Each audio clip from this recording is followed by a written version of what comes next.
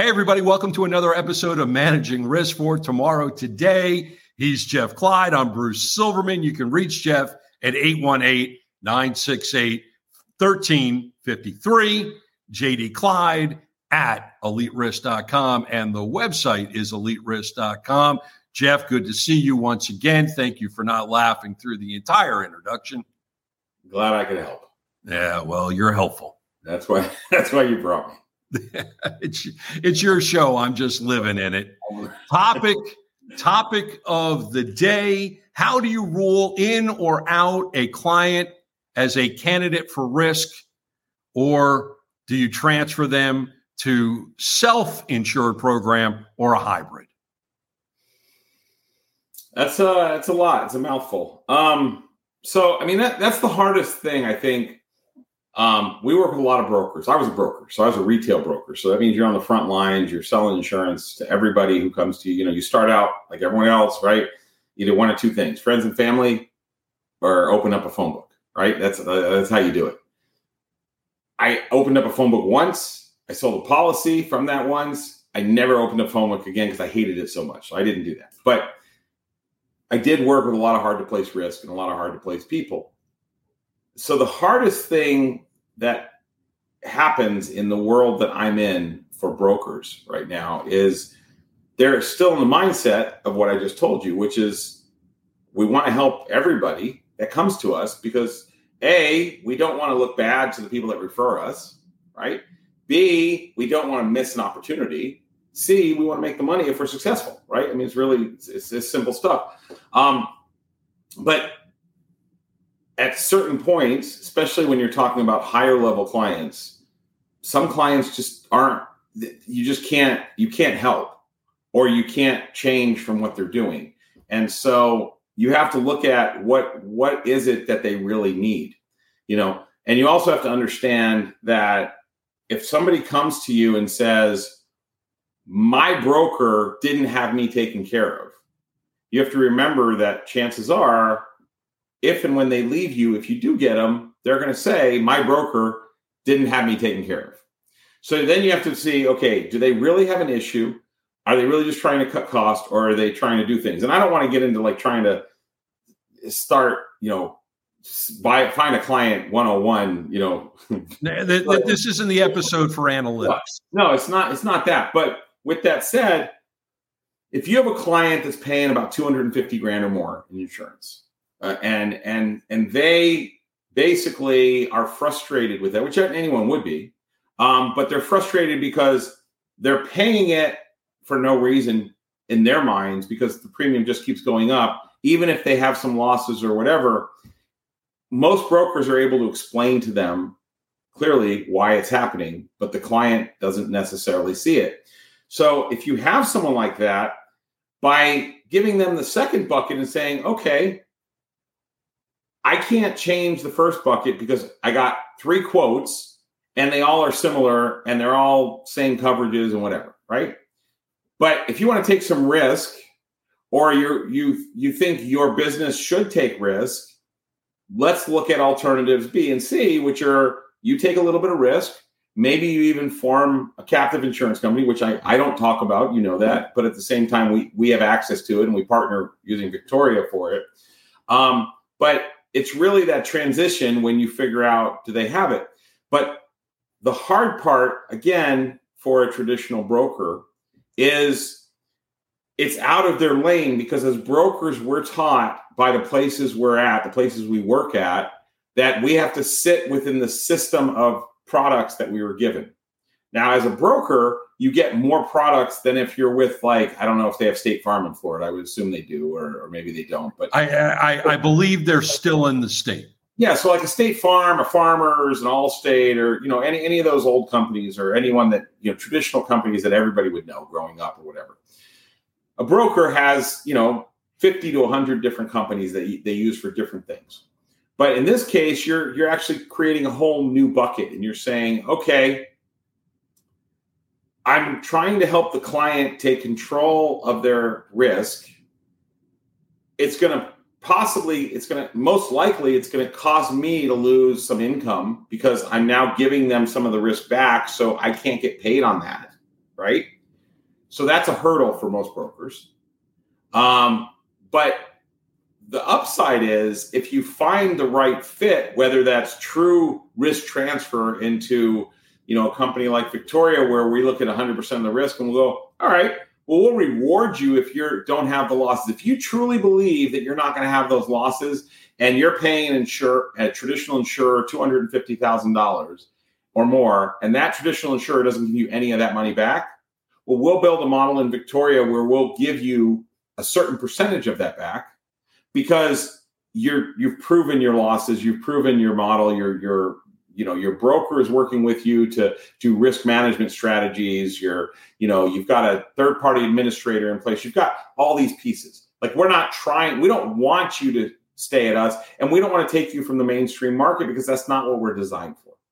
But if you want to figure out how to grab control, that's what you assess is if the client says they want to grab control, the broker has to drill down and say, what does that mean? Does control mean you want to take some risk financially? Does control mean you just don't want to be told no? Does control mean you want the insurer to pay those claims? Does control mean you don't want the insurer to pay the claims? You want to fight them more aggressively? Whatever the clients, you have to really drill down. So there's a way, we get a lot of brokers that come to us and tell us, my client's ready to move. They're ready to go. We're going to do it. We're going to do it. Quite frankly, we don't practice quoting. We're not fans of that. So we really drill through, and sometimes a few pass through where we don't get to speak with the end user. And if we don't get to speak with the end user, it's harder because we understand that the average broker that's coming to us, it's an 80-20 thing, right? It's one of their top clients. They don't want to lose it. They've got a set and plan. And their clients probably tell them, whatever you need to do, we need to do it. But when you really peel back the layers, are you going to put up your money where your mouth is? Are you going to be in this for the long haul? Are you looking for just a solution because you're looking to sell your company and you need to cut your costs? The average broker doesn't necessarily, it's not that they're not qualified. It's not that they don't ask the question. It's that their focus is, if it's working, why would I want to change it? And I'm not trying to put down or take away from anyone's credibility in how they work. But that's really the bottom line is, why rock the boat? Like if you have a client, if I'm paying you to do podcasts and you say we're going to do this many and that's my cost and that's what I get for the year. If for some reason you keep hounding me and I don't get to those podcasts, you're going to be like, but Jeff, here's what you had the access to, right? So you're not going to change that. And you're going to want me next year. So you're going to want to do your best you can, but you can't control what I do. And I think it also goes to the point where Elite Risk and Victoria, they know their lane. You guys have created a niche for yourself. And you just mentioned some of those legacy names like Farmers and State Farm and others. But you talk about a lot, and your associates do as well, how you only take 1 or 2% of the business that comes your way. And that is a very, very different approach to this business. Obviously, it works because you've been in business for a period of time. And you also have become a trusted partner and relationship with your clients because you know the high risk business so well, and you evaluate the risk so well that you know what you can and can't take on as your own risk. We try. I mean, yes, we do. And it is a very, I would have to say it's a really hard thing to balance, because the other side of that is we get a lot of people that come to us and say, we've got this great idea, we're this great company. We want, our client is this great company and this is what they want to do. But before we get to it, you need to sign an NDA. We're going to sign an NDA. Everyone's going to sign an NDA. NDAs all around and all this stuff. And we're like, okay, but based on what we see, we've done that 5 times. And this is why it hasn't worked. And they're like, you haven't done it. They pound their chest. You don't want to offend them, right? But I offend people all the time. I don't mean to, but right. Sometimes I do, but not everybody. But it's a really delicate balance because we kind of get penalized two ways. One is we come up with a solution that usually the broker's been working on for months trying to find, and then somehow they get to us, right? And then we come up with a solution quickly because we're a very flat organization. We literally, if Adam that works with me or Henry or someone comes to me with a risk, we go over it, we discuss it. They've already looked at the loss runs. They've already looked at the thing. They've already got the understanding, or I get the loss runs and I go through it and we review it. And then we decide, okay, if we're going to do this, how would we parse it out? How would we make it work? What's the client trying to accomplish? Then I take it and I go, okay, this is what I feel comfortable with at Victoria. Now let me talk to Victoria and see if Victoria is willing to take on the risk. And then I talk to Victoria. Victoria says, yeah, we're willing to do it, but we want to change this, this, and this. And then we go, we'll go, okay, this is what we're comfortable in offering. And then we go to an actuary and our underwriting team and say, okay, we're looking at it this way. What do you think of this? And then we'll go to the client with what we call an indicative quote. Or we'll give them some numbers and we'll go, if you like this, we can't necessarily guarantee the pricing because that's not what we do. But we can guarantee that we're willing to take it. We see the value. We're going to do it. If you commit to doing it, it won't be more than what you have. And if it is, you should be okay with it because you're saying there's no exposure, right? And then we're going to charge them, we're going to pass through the costs of our actuary and of our underwriting and whatever. And by the way, this is also why we rule in and rule out people, because if they want us to do all that work like a traditional insurer, we're not set up like that. And we're not made for practicing. We're not made for quoting. We're not made for doing that. We're made for solutions that they've already been through the whole process. And so so yes, we're made for it. And yes, we understand it, but I'm also conscious of the fact that, and I use this example a lot and it's not for everybody, but that it's Friday. We've been working on this since Saturday, so we've had Saturday, Sunday, Monday, Tuesday, Wednesday, Thursday. Now it's Friday. So we know what we're doing. I get on the phone with somebody and I forget that they're on Saturday.